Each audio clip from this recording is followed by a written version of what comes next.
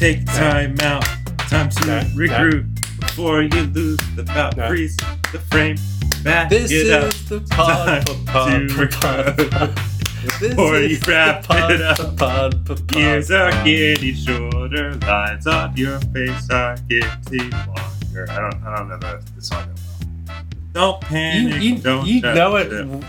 enough so far that I'm suspecting you have a lyric sheet in front of Can't you. fight it. I do have the lyric sheet in front of me. I don't know how the beat goes. Can't fight it like taxes. At least it happens only once in your life. They're singing happy birthday. You just want to lay down and cry. Not just another birthday. It's 3090. Why can't you stay 29? How you just still feel like you're 22?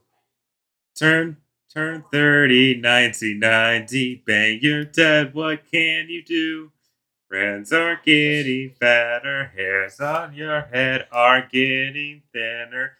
Feel like a cleanup batter on a team that ain't a winner. Okay, it's not all chorus. Like a lot of the lines you're saying are part of the verses and pre-chorus. What did he tell you? Well, how did the verses go? I don't know. The only melody I remember is the chorus. That's the only one that I remember too. Yeah. Why don't we? I'm going to listen to it a little bit. Maybe I'll sing along to it. Okay. Beep, beep, beep, beep, beep, beep, beep, beep, beep.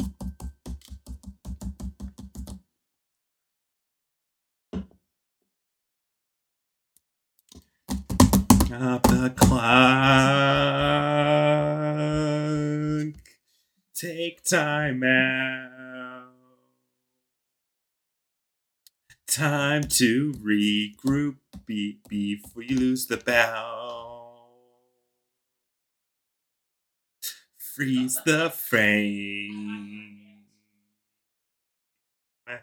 Back it up. Time to refocus, but before they wrap it up. Years are getting shorter. Lines on your face are getting longer. Feel like you're treading water, but the riptide's getting stronger.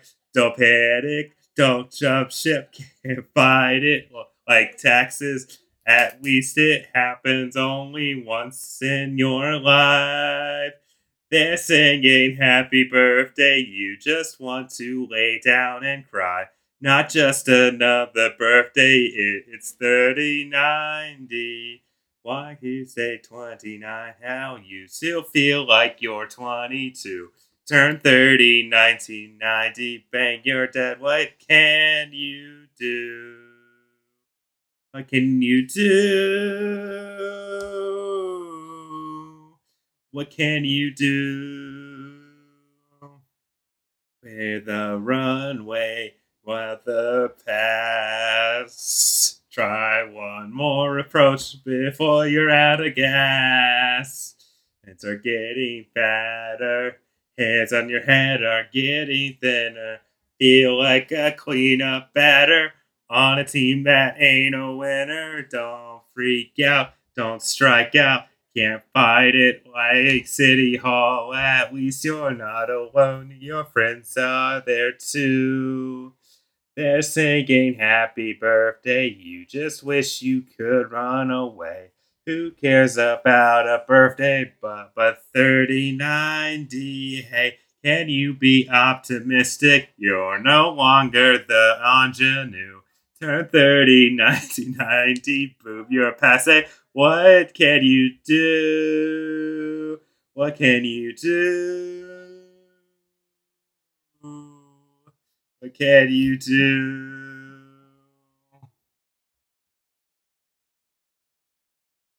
And Tinkerbell, train to Neverland.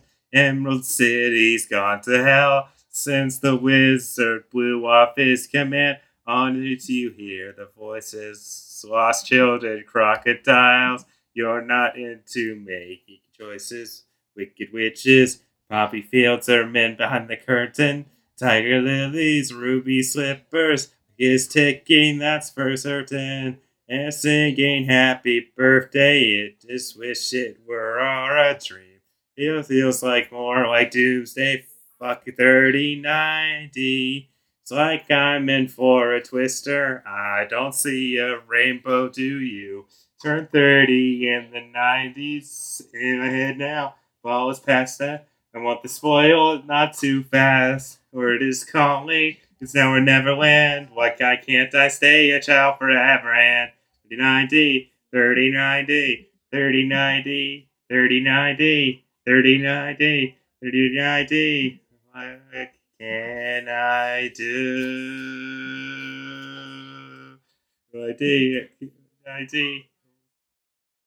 What can I do?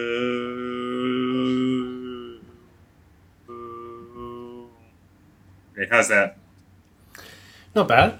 I will say that if you committed a little bit more to your performance and didn't hold back out of self-consciousness and invested a little bit more power into it, it would be closer to Jonathan Larson's actual singing style than Andrew Garfield manages in the film Tick, Tick, Boom. Not bad, not bad. It's 1990. They're saying that I don't really know the lyrics. I'm bad at remembering lyrics. 1990. All right, what's going on? Who are you? Who am I? Okay, well, I've got some breaking news. It's not really relevant to this episode at all. Jonathan Larson's dead. No. This will be excised. Remember once I showed you... I mean, I don't think we watched any, but I sent you a link to a YouTube video from this guy who talks about comics who's like a loser, right? Maybe. You have to be more specific. It's a guy who has a YouTube channel called Comic Tropes. I'm sure that doesn't ring a bell. It does ring a bell when you say it like that, actually. Okay. And he's just like some old loser guy with glasses who kind of looks like your future. Wow, thanks, man. Especially now that I've been rejected from 3 graduate programs. Really? It probably is my future. What is... Are there any balls up in the air still or not? Is that it? Just one. Wow. What are your chances with that last remaining one? Seem low. You never know. When do you find out? I don't know. Probably in March. Anyway, in lighter news... It's 3090. This loser, right? This guy with this channel. I think you probably may remember that I used to complain about the fact that... I mean, obviously he's been doing it longer. But the sort of treasure trove, the wealth of content provided by cartoonist Kayfabe on a daily basis, industry professionals doing top quality content, get a fraction of his viewers, and his videos are some of the worst things I've ever seen. But anyway, I just noticed recently on the front page of what is he a pedo? Did you ask? Yeah, I wouldn't be surprised. He has that kind of face. We call it the Jonathan. Which I mean, your face. We call it the Jonathan Larson in the business, or me, apparently. No. Anyway. So on the front page of YouTube, where you get your daily recommendations of random videos, whether you're subscribed or not, I started to see a video of his show up titled "I Was a Real Life Superhero," and that intrigued me. I was like, "Is this like a funny angle to one of his videos, or was he actually one of those losers who was a real life superhero who went around in like a dodgy..." Okay, I'm looking at it now. If I had to guess, if I had to get the premise is he was talking to someone who was a real life superhero. No, he was a real life superhero. I just started watching the video and I was like, yes. It's a 54-minute video. I'm so excited. Yikes. It's very funny. Yikes. Now I'm facing a murder rap. We should watch it. No. Instead of recording this 54 fucking minutes? No way. Well, let's just plow through. We have to watch it one day, right? No, I'm not committing. Like, we should start watching it, and if you're intrigued enough by, let's say, the 10-minute mark... No. I'm not even gonna... you have an out. I'm not gonna, caught in the idea, whatsoever. Even just the I'm not first gonna even 3 consider minutes, it. actually, I'm which not is what I've watched. I'm not gonna consider it. No. I'm not gonna give you anything. You're not going to give me You know, anything. I give you an inch. Yeah, I give you an inch. You take a fucking mile. Shut up. We're not watching fucking. It'd be like smash cut to us, like, watching his entire video It'll be from the start. Watching his entire channel. Smash cut to us dressed up as superheroes in Seattle. Who's that one guy, Phoenix Jones? Super him. That's who he went with. Yeah, he was Really? just talking about that. I can't remember. I feel like there's some article I read about him. Because he was like, some reason. he was hanging around a message board, and he was reading about this Phoenix Jones guy, and then he was like, and then I was flying into the city where he lived, and he was mentioning his fiance, which is bizarre, but anyway, he must have had one at some point. He blames it on, like, there's a comment that sort of alluded to the fact that he was fighting depression at the time or something like that, but he went around on patrols with Phoenix Jones. So there you go. See, isn't this exciting? That's so funny. What he does this day? He has 175 subscribers, probably a Patreon. He probably. No, I mean, I'm talking about Phoenix Jones, but this is apparently what his stage up was. On January 9th, 2020, Jones is arrested for allegedly selling MDMA to an undercover police officer. The time of his arrest, police allege that he and an accomplice were also in possession of about 4 grams of cocaine. Wow. How the mighty have fallen. He's also an MMA guy, apparently. It's like very much like Kick-Ass or something, because he's like, I mean, I don't know how long ago it was, but he's like, he doesn't look like he's that fit. He's old. He's a nerd. He's got glasses. Wait, I don't know if he got killed doing that. That'd be so funny to me. Oh, I haven't noticed that Comics Tropes has updated their page recently. Well, it's because they were found dead with a knife in their back. Doesn't Kick-Ass open with one of the, like, a wannabe superhero who does he get killed or just badly beaten? I don't remember. It's been such a long time since I've seen Kick-Ass. But anyway, that's like the hook of Kick-Ass, right? I made that comic book as a kid. Wow, so Mark Millar ripped you off. He stole my idea. I mean, not that's the most novel idea, but it was like, because I used to make comic books all the time, but I would like run out of steam 2/3 of the way through page 1 after working on the cover and everything. And one of them was just this guy who goes, I want to be, little kid who goes, I want to be a superhero. I don't want to talk about this anymore. And he's dressing up in the mirror, and then he goes out to fight crime and gets stabbed to death. Sounds hilarious. Okay, let's move on. Let's move on. Like Mark Miller. All right, so what is this show we're doing? Got Project A+. I'm Hunter, you're Hugh. We're returning to an old favorite, which is The Project. We're going to start a new project this week. We are?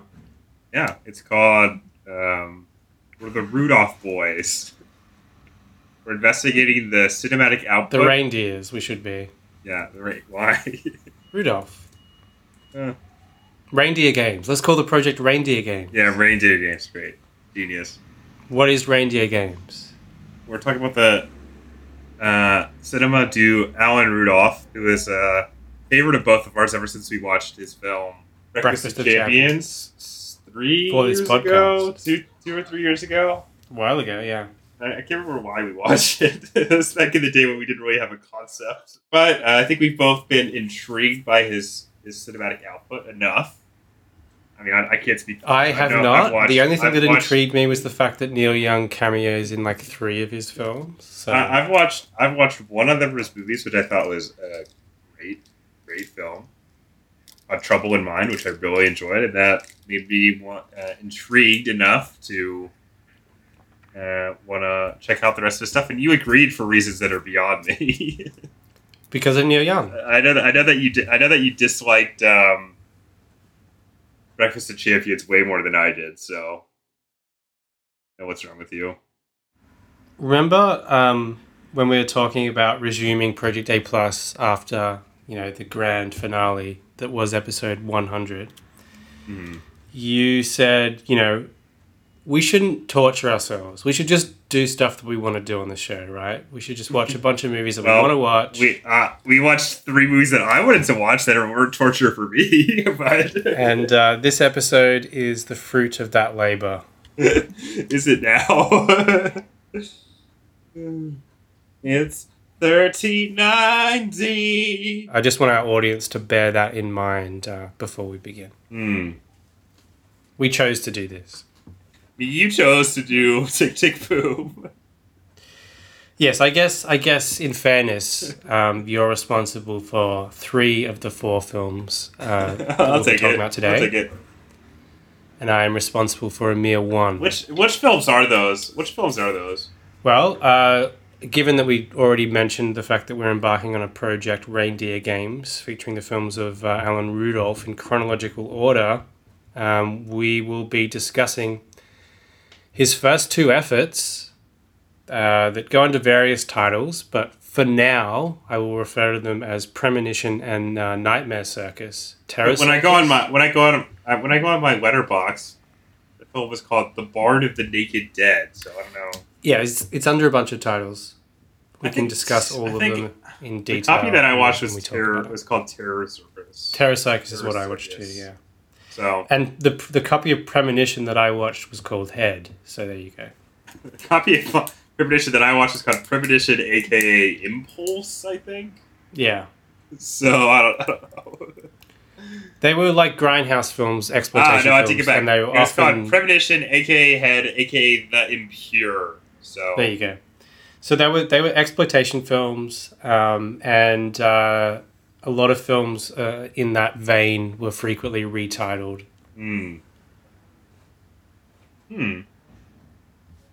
Yeah, that's true. But we also watched some other movies at my behest because I wanted to honor a late master, a presumable master who passed away recently. Lin-Manuel Miranda. Yeah. Well, maybe I wish he was late. I don't know. We'll see. Or the late Jonathan Larson. Yeah, the late Jonathan Larson, as translated through the cinema du Lin-Manuel Miranda. So we watched Tick Tick Boom. That was one of the films we watched.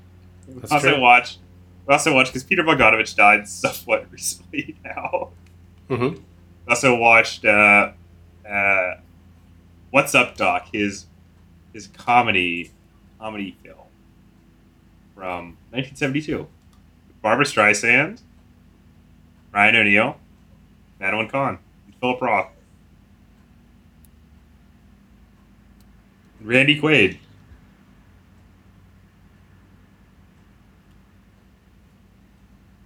So, what should we start with, I guess we should start with Tick Tick Boom because that's the most recent release.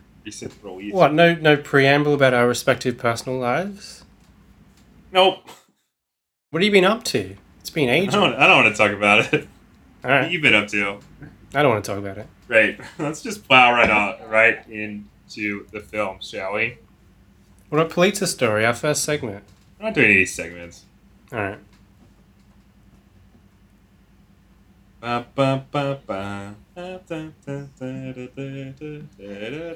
about a quick Air Diaries for old time's sake? No, that's not. No. Nobody wants to do Air Diaries. But what I'll agree to is the box office. It's the only that is a good segment. We should still do that. Let's do that this episode. Yeah. Let's make that vow. Yeah, we can split up the non-project and the project films. Perfect. Great. All right, so let's start with. Should we start with Tick Tick Boom or What's Up, Doc? What do you think? What's up, Doc? Little baby is the sweetest thing. It's like white bugs bunny could really sing. Yeah, a pocket rocket tries to rise to boost. She kinda killed my marriage, but she really could. What's up, Doc? That's the question that I had when I started the film What's Up, Doc? By Peter Bogdanovich. Actually, let me just check my notes. I think you'll find What's Up, Doc is by Polly Platt. Shut the fuck up. I saw no production design whatsoever in this film, so What's up, Doc Hugh? Would you like me to summarize it? Yes. All right, I'm going to do this on the fly, not even referring to Wikipedia. Wow. Well, I'll hop in and correct you if you get anything wrong. So Ryan Reynolds, is it? Yeah, Ryan Reynolds. Ryan O'Neal plays some sort of geologist dude, right? No, he's a musicologist. You already got the first thing wrong. You can't even get the... But it's kind of geological musicology, is it not? There's a geological component. It's the music of rocks. He's a musicologist who has a theory that primitive man was able to make music using rocks. Rock music. Rock music, yeah. What about him? He's going to a conference, and he's trying to win a, what do they call it? Grant. That's the one. He's trying to win a grant. I guess you don't win a grant. You kind of apply for a grant. You're awarded a grant. You're awarded a grant.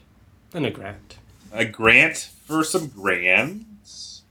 Yes, a grant for some grands. And he's there with his wife.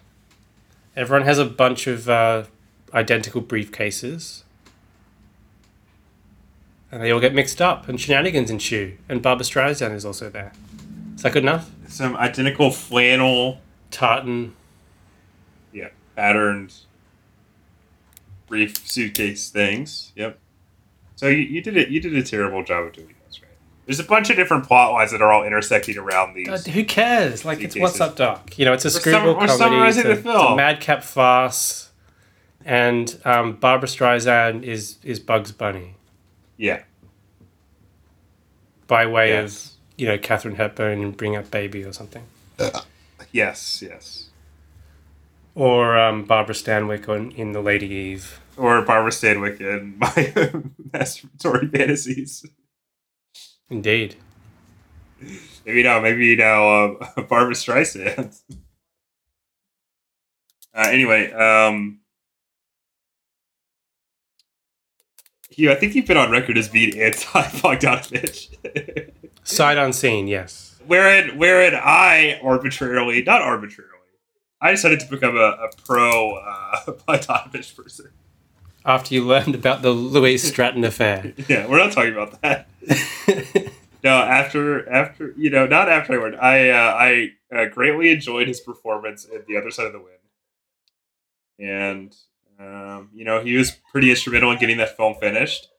Obviously, that's a very important film to me. So, ergo, I guess I have to give it up to old Boggy. And I never watched any of his films. So you're kind of weighing it up, like groomed the minor sister of his murdered ex-fiancé. Shut up. Versus. It was almost underage herself, but anyway.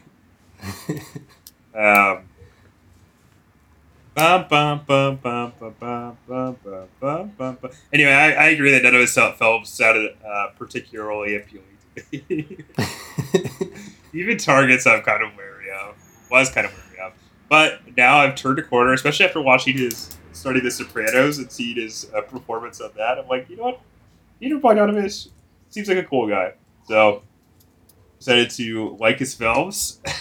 And we'll see if that panned out when we talk about What's Up, Doc. What do you think, Hugh? You want to start with me? But I summarized the film. We should start with you. I already did the segue. You have to follow the law of the segue.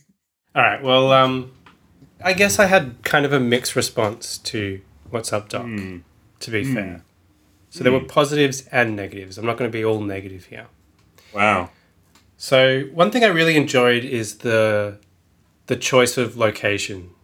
The fact that it's set in San Francisco as opposed to, I think in the original script it might have been Chicago or something. I think that was a really good call. Disgusting city that no one should ever go to, is what you're saying. And, a large portion of the film takes place in a real hotel. And I think they were the sort of garish 70s carpets was the actual furnishings of the hotel at the time. It seemed like an appropriate location. There's just stuff in the way that the scenes looked that I appreciated, the way they were decorated. I guess what I'm saying is I liked the design of the production. The acting, the direction, the cinematography, the screenplay, sure. I could take it or leave it, but that production design, Okay, bro. Shut the fuck up.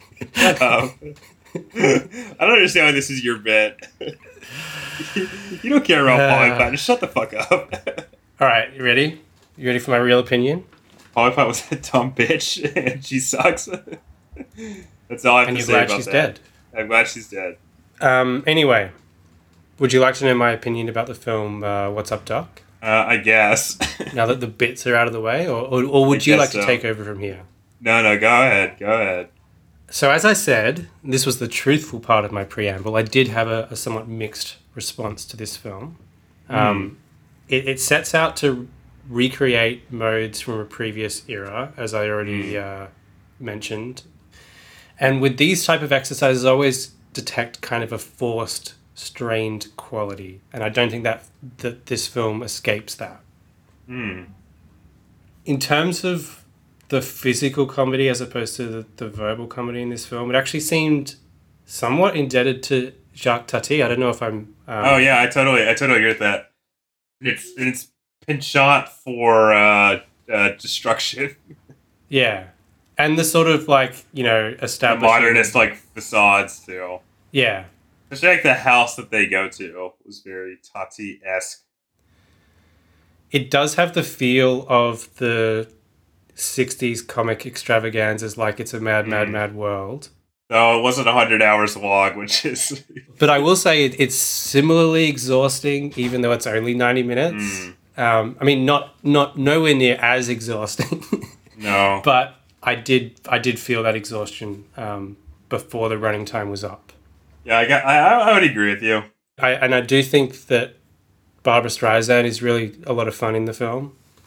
I would agree with you. I really liked her bringing up Bunny performance. God. And I didn't mind Ryan O'Neal. He seemed kind of oddly cast. But I thought he was I feel like he always is kind of the butt of jokes in a lot of stuff that you read. Yeah, because I had the same opinion. I was like, oh, he's a terrible actor, but he was really well utilized in Barry Lyndon. But then when I watch him in anything, I'm like, yeah, he's good in this. He's good. Yeah, he's obviously it doesn't really be like a beta. Sir doesn't really fit his physique especially well. But I think he plays it well. Yeah, I think he plays it well. Yeah, definitely. And I will say for maybe the first half of this film, I'm not sure exactly how long it goes, but the stuff set around the hotel, I was having a pretty decent time. I loved how it concluded with the room just getting burnt up and just everything exploding. But I will say that even though the car chase is well executed and there are some good moments, I felt that stretch of the film overstayed its welcome. And by the time we wound up in that courtroom scene, I was checked out. I was like, no, thank you.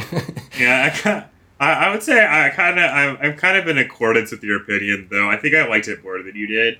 I would say it took me a little bit to get on the film's wavelength. So maybe the first 20 minutes or so, I was like, oh god, this is gonna be really funny. And then I was like, I kind of get into this. I really like Jacques Tati a bit, or quite a bit, and I like. I don't know. I like emulating that mold, and like you said, all the central performances are pretty amusing and entertaining, and it is pretty sharply written. I actually really enjoyed the car chase. I think, but as soon as they drive off the pier, I was like, okay, the movie should be over. You really don't need this courtroom scene, even if I enjoyed some of the dialogue that was in it, And I think trying to pin it on having it be actually romantic is not successful, because Barbra Streisand is just this cartoon character. She is just Bugs Bunny. It's how can you possibly be invested in their romance unless you're playing it as a joke? It doesn't really feel like it is, which is kind of a problem. But I think the high of that middle hour and a half were enough to make it way worth my while. And I ended up I thought this was super funny. So I don't know.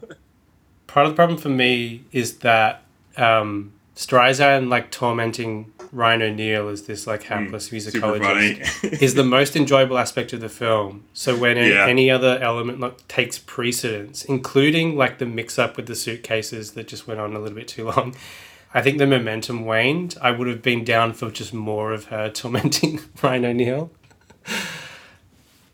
I don't know. There's not like a ton to talk about. It's like we can dig into the film, especially. No, that's it. That's enough. Move on. All right.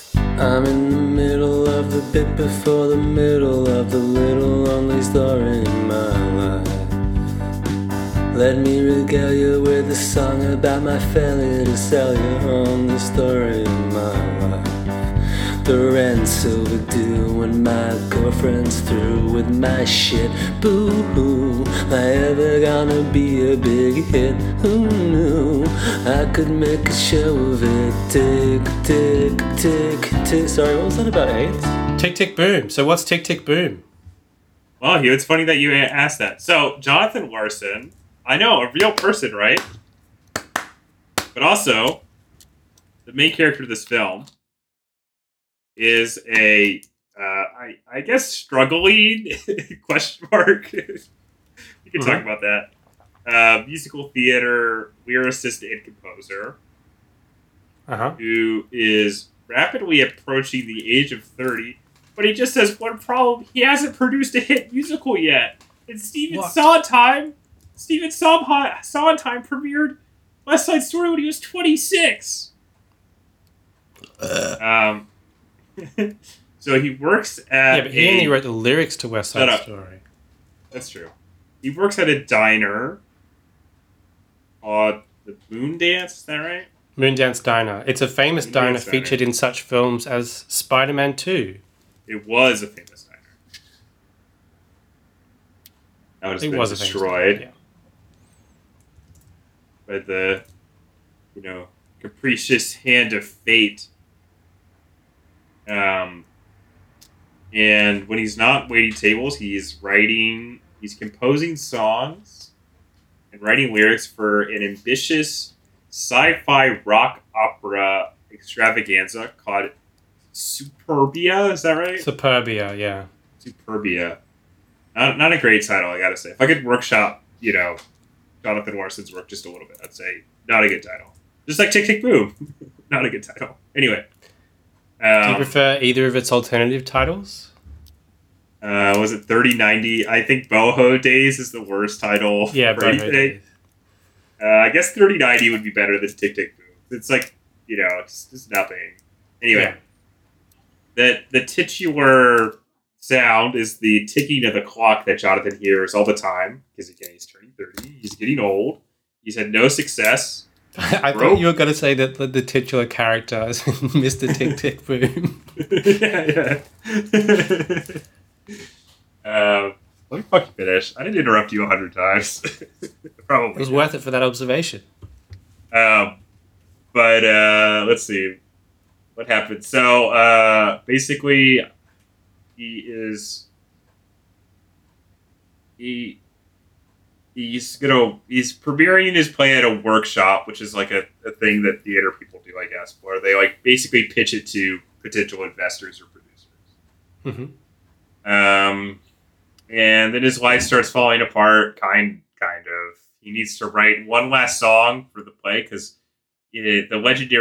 both the person who's running this workshop and the legendary Stephen Sondheim told him that the play is missing one song. So he's trying to write this song. His on again, off again girlfriend is considering getting a job in upstate New York and in the Catskills. I can't remember. Somewhere. And no, the Berkshires.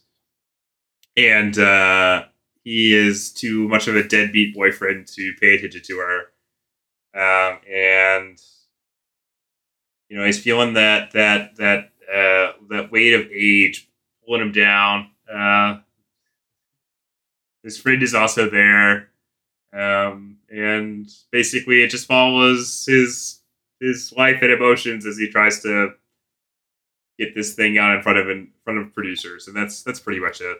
There's lots of music numbers. Well, you should make clear that this is this is directly based on his actual one-man show, Tick Tick Boom.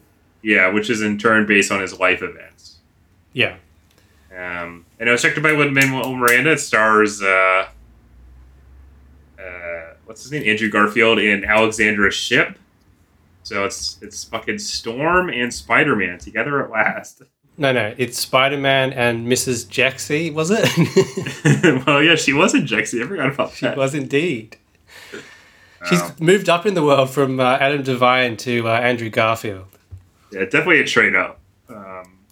Anyway, let's see, Hugh. Should I summarize my feelings about this film in addition to summarizing it? Yeah, go for it. Okay. I don't think. I'm trying to think. What other like really awful films we watched for the podcast? Deadpool 2, obviously. Special Correspondence. Special Correspondence. I don't hate as much as you do. That's bad. Let's see. That's kind of a good lineage of films in which to place this one, which is totally insufferable mess. I mean, I'm not a huge fan of musical theater. I don't like the music of it that much. I just don't like the show tune like vibe. I think that Jonathan Larson was born with this goat cock in his mouth, and never once in this movie does it get removed. I thought you said like a cock in his mouth. No, I was like, no. Is this some weird homophobic screed? No. I think that he's clearly extremely narcissistic, and I thought there was something kind of amusing about the fact that it's like it brings up all this heavy stuff like the AIDS crisis and his best friend getting becoming HIV positive, which obviously really heavy and awful stuff. But the main emotional sweep of the film is not about that whatsoever. It's all about his, overcoming his creative blockage and his, bitch of a girlfriend finally leaving him and, him finding success through art, I guess. I don't know. I thought this movie was really, really awful. And I found the central, lionization of this extremely narcissistic man to be off-putting. So, what did you think? And the music sucks. And all the songs are extremely irritating. So, I really, the very first words you hear, maybe not the first words, but some of the first words you hear are like Alexander Shipp in character going, "Everything you're about to see is true, except for the parts that Jonathan made up." And I think this movie, is obviously convinced that Jonathan Larson is a genius, and I think that has yet to be proven. I've never seen Rent, but I don't have any desire to. So I don't know, pretty awful. One of the worst films I've watched. Didn't you hear that Rent got cancelled after Lindsay Ellis's takedown video? I don't think that's true. And I think Andrew Garfield is maybe bad is the right word. It's obviously a really committed performance, but I thought he was super irritating. Maybe that's how Jonathan Larson was in real life. So maybe the performance is a good encapsulation of this irritating person. But I thought it was terrible. I hate this movie. I hate you for making me watch it. Hey, that's our old podcast. Whoa. I hate me for letting you, for making a deal with you to watch it. and that's it. Okay, I think I understand where your response is coming from. And what I think it is that in many ways this is the story of us. We have this guy who's a musical genius. He has no careerist aspirations outside his art. So he takes a shitty part-time job in the hospitality sector and spends his free time working on his music. And he's anxious about aging. He's comparing his achievements to what his hero had achieved at the same age. He's extremely self-absorbed. So that's me, right? Then we have his friend Michael, the corporate sellout, buying into institutions. He's got his life together. He's got a decent job. He's sold out. So that's you. Is that I'm sold out? So maybe your antipathy towards the film stems from the fact that it's a little too close to home. Would you think that would be a fair analysis? No. All right, fair enough. We do agree a lot on this podcast, unfortunately. It's that phenomenon where when a group of straight white men work together for a period of time, their opinions on films synchronize. Why did I write that? Shut the fuck up. You're laughing at it. That's pathetic. So I do largely agree with you. I found Garfield's Larson, if I can put it that way, so singularly unlikable that I sought out clips of the original man himself performing the same material to see if I had the same response. And while I'll say I'm not a fan of that material, as you are not either, nor of the general kind of synthesis of Broadway and pop music that he traffics in, there was a verve and energy to his performance which was somewhat infectious in a way that I don't think Garfield is able to approximate here. Larson, who performs it, was like a one-man show, like him on a piano with like a band kind of backing him up. He doesn't have a perfect voice, but he does his own material justice. The best I can say for Garfield, who's clearly not a trained singer, is that he approaches a credible impression of someone who can maybe sing, but it's only an impression. Mostly he sounds like a very committed actor who's been coached and then pitch corrected in post-production. There were a couple of the tunes where he has to like sustain a note for a long period of time, and it winds up sounding extremely bizarre. Like the combination of his voice, which is not really much of a singer's voice, and whatever they have done to fix it in post, especially the concluding note on the word brunch of the Sunday song. I hated that song. I hated all the songs. It's if you go back and just listen to that note, and maybe I'll if I can clip it out for the podcast, I'll play it here. It's so great samples. Such a bizarre tone.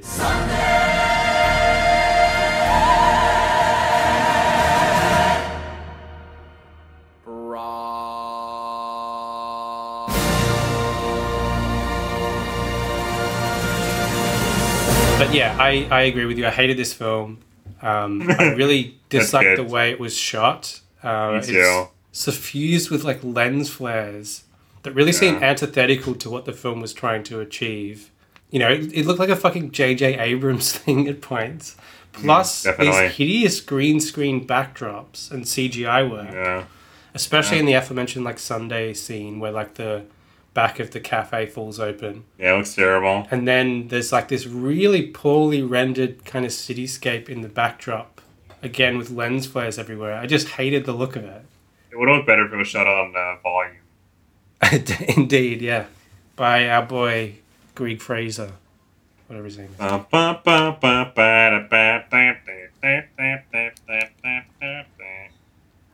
I'm not averse to show tunes and Broadway musicals. I like to think that I'm not, but every one that I watch, I sat down and watched Sunday in the Park with George, which is referenced in this film, and I enjoyed it.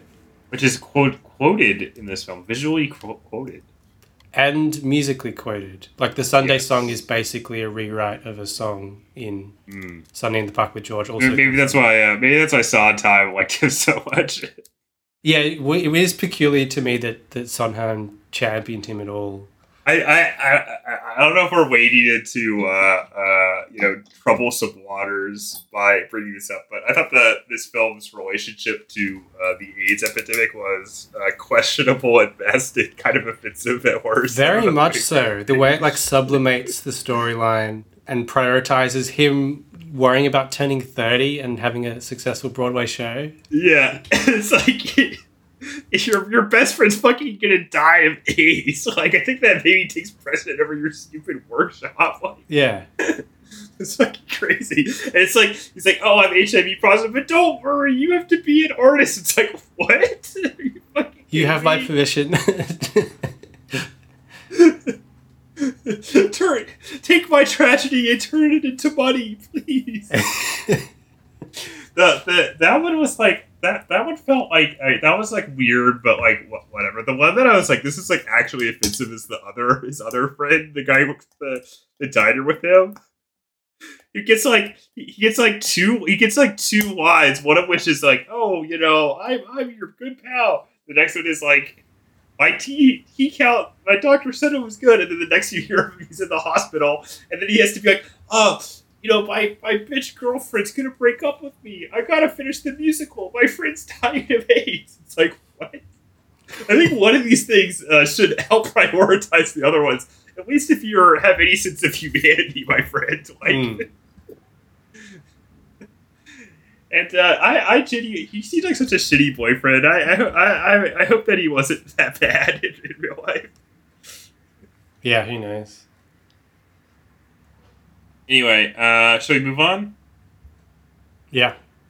To Burn, Hollywood Burn. Burn, Hollywood burn. That's right, mama. Burn, Hollywood burn. Okay, so welcome to Burn, Hollywood Burn. The segment of the show where we catch up on what's happening in the wide world of movies.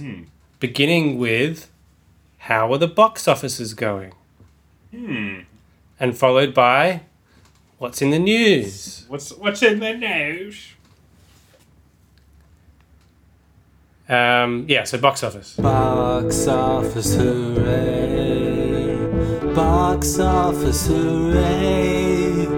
Box office hooray. Box office. The Number number film one in America film this previous in weekend Australia for was the dates February 10th to 13th. Yeah, for February 11th to 13th was Death on the Nile, which came in at $12,891,123. Here it was, a scooch over 1.2 mil.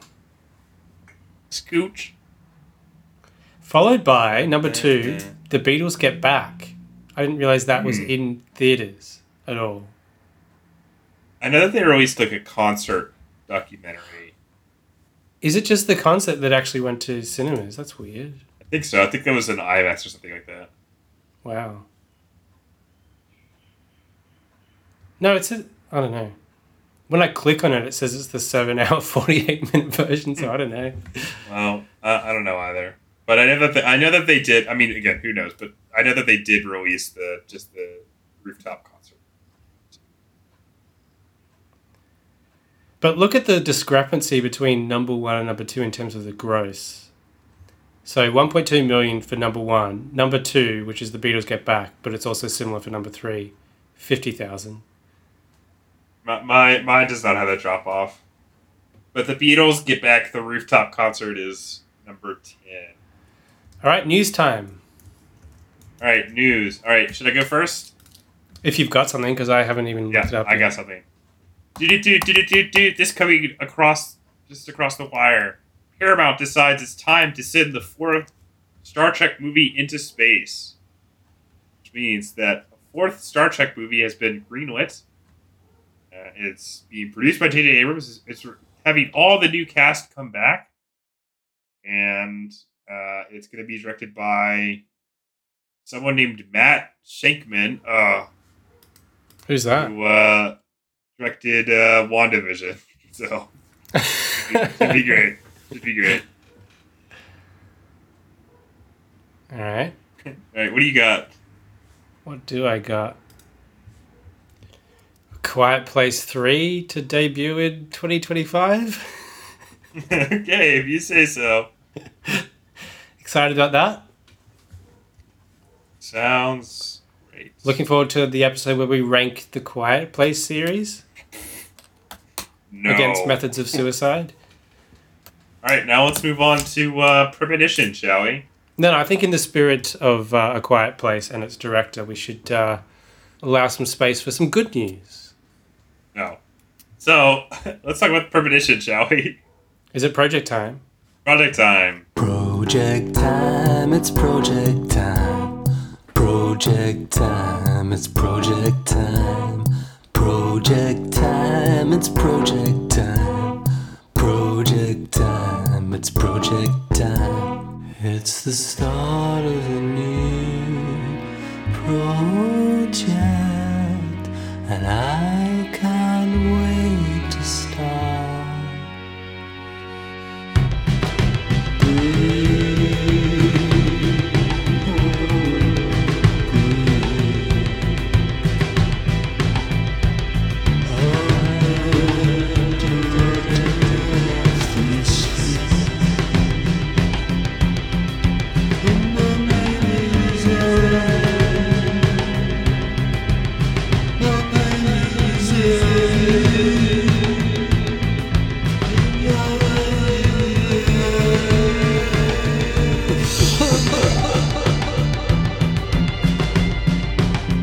All right, so who's this Adam? Adam Devine. So who's this Alan Rudolph fellow that we will be focusing on for the next several weeks? A protege of, what's his name? Robert Altman.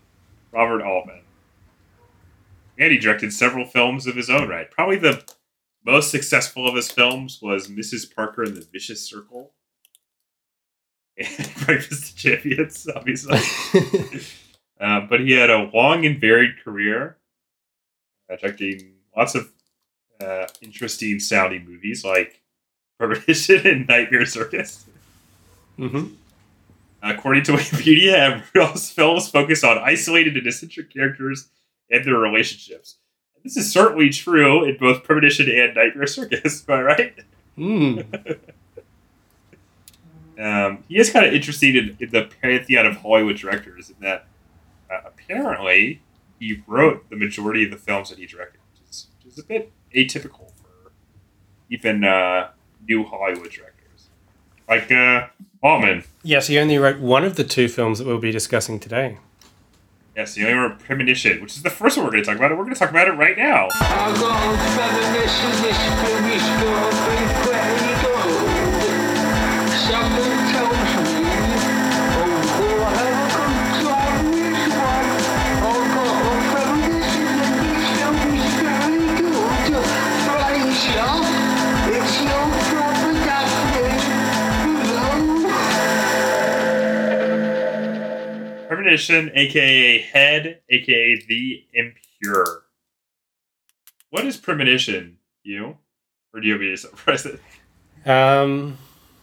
It's sort of a flower power movie, but a killer flower power movie. It's a flower power movie, but about the literal power of flowers. And it stars Carl Crow as a wandering musician.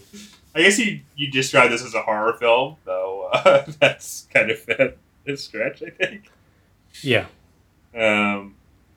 Let's see. Yeah, Carl Crow plays a character named Neil. Wait a minute. Who is a wandering musician. Movie starts in kind of an unusual way where it's like wandering through an abandoned town, and he sings a song. He's like, "Well, let me tell you about a story about why I'm so fucked up." That's pretty much the way it gets you into it. And then it flashes back to he was a assistant pretty much to a professor who was doing some sort of study on the native people of Mexico, specifically to sort of prove that there is a certain strain of them that apparently most believe do not exist. And basically he, is driving this truck around. Their relationship works pretty well because the professor is an alcoholic and he likes to smoke dope because he's a hippie. And he scores a joint in a local town. The professor warns warns him against it because it is a local drug that acts as a hallucinogen. But smoke it he does. The professor finds the skeleton that I guess would prove that his theories are correct. And then Neil basically, he has this vision when they go to pick it up, and it freaks him out. And then there's a truck accident that explodes, and basically they both are like, we're never talking about this again, and have severe post-traumatic stress disorder. Neil decides to give up dope, right? And move back to Los Angeles, where he's in a bar band briefly. But it's not really cutting it for him. He tries to audition for a, restaurant bar owner, and they don't like him. He's teamed up with this guy named, is it Baker, I think? I think it's Baker. And they're like, okay, whatever. And then, so he decides to recruit his childhood friend, who's also a musical genius, named Andy. Andy has lined up a promotional concert in San Francisco, where they can test out their stuff, maybe get a record deal or something. And so they go up to San Francisco and they stay at this. So I guess I should say too that Andy has been having very strange dreams. And so they go up to San Francisco. They decide to stay on this abandoned farm that has these mysterious red flowers, which Neil also experienced or encountered in Mexico.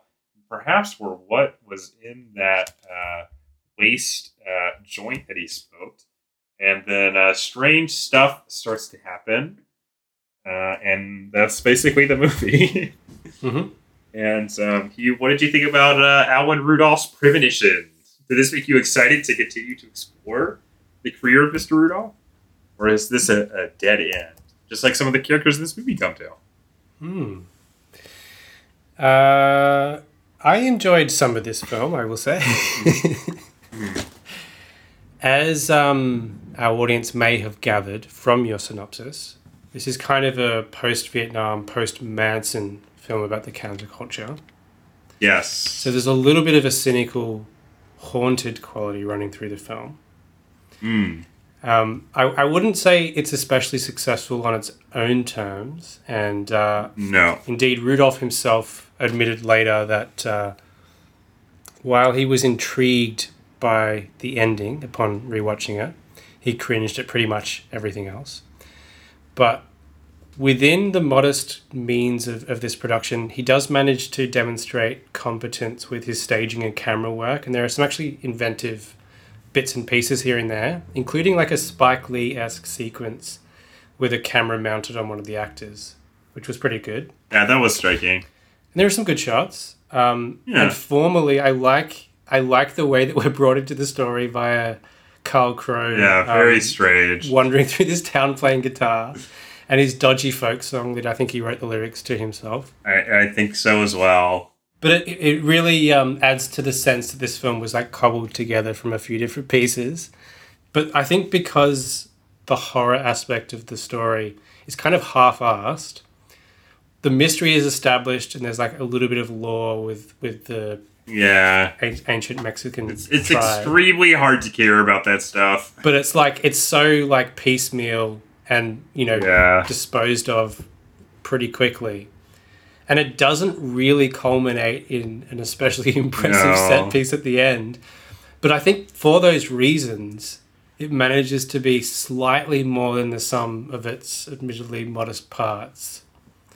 I did like that kind of vague, haunted quality that it lent it, and especially in combination with the electronic score. I also really like the electronic score. I especially like the scenes where they're just driving along and that noise is playing and you're just okay, this is a vibe that you can get into.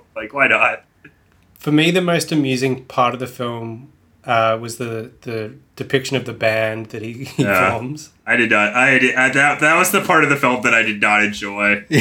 Gotta be honest. It's not especially enjoyable to sit through. It's a slog, but it has some funny aspects to it. Chief among which is the fact that the the mystical band they form comprises two acoustic guitar players and our boy Neil on the harmonica. Yeah. And they establish the fact that he's a guitar wizard, but he refuses to play guitar for whatever reason. Like a gunslinger who's... It's a trauma, dude. Are you making fun of his trauma? But there are these intimations that they've got something special, like a new sound, and they're going to go to this festival to try and make it. And it's just this like instrumental acoustic guitar harmonica combo. And we hear like bits of them rehearsing, and it just sounds like dog shit.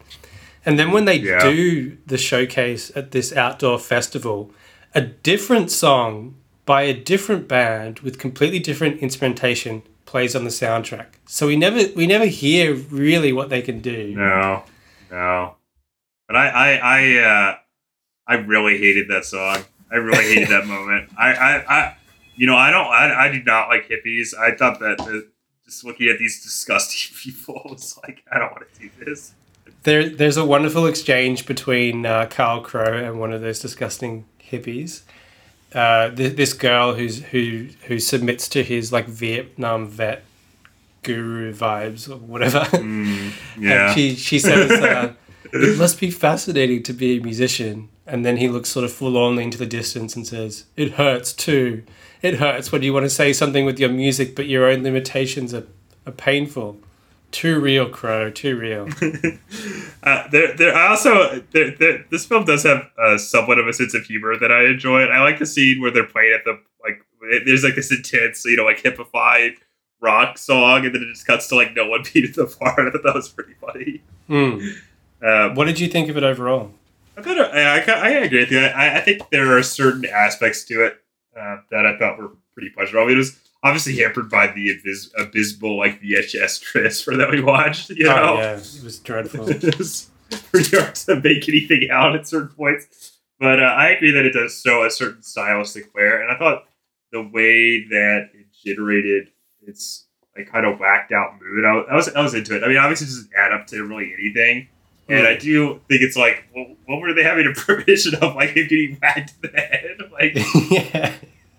In some ways, because the, like, mythology or explanation of what's going on is so, like, not explained to you, that almost works in its favor, you know? Yeah, I agree. It's this, like, weird, like, mysterious, like, oh, these flowers are, like, gonna make you go crazy. It's like, okay, like, I don't really... And it doesn't, it doesn't explain itself at all. Nothing exciting happens. But that really does work. Should we move on to Terror Circus, aka Nightmare Circus, aka Barn of the Naked Dead, aka Barn of the Naked Dead. Yeah.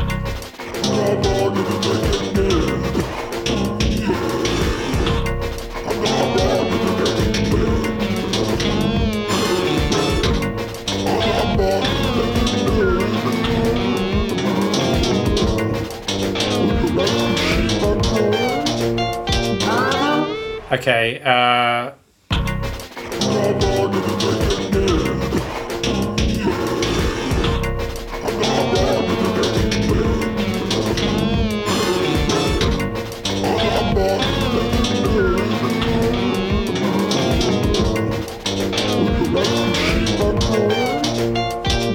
what's on the docket for our next Alan Rudolph exploration, let's say? Will he continue his feminist hot streak? Well, we got Welcome to L.A. and Remember My Name. I think those are the two. Okay. Sound good? And In the Heights, I believe. I'm watching In the Heights. All right, should we move on to bonus features? We're going to do bonus features.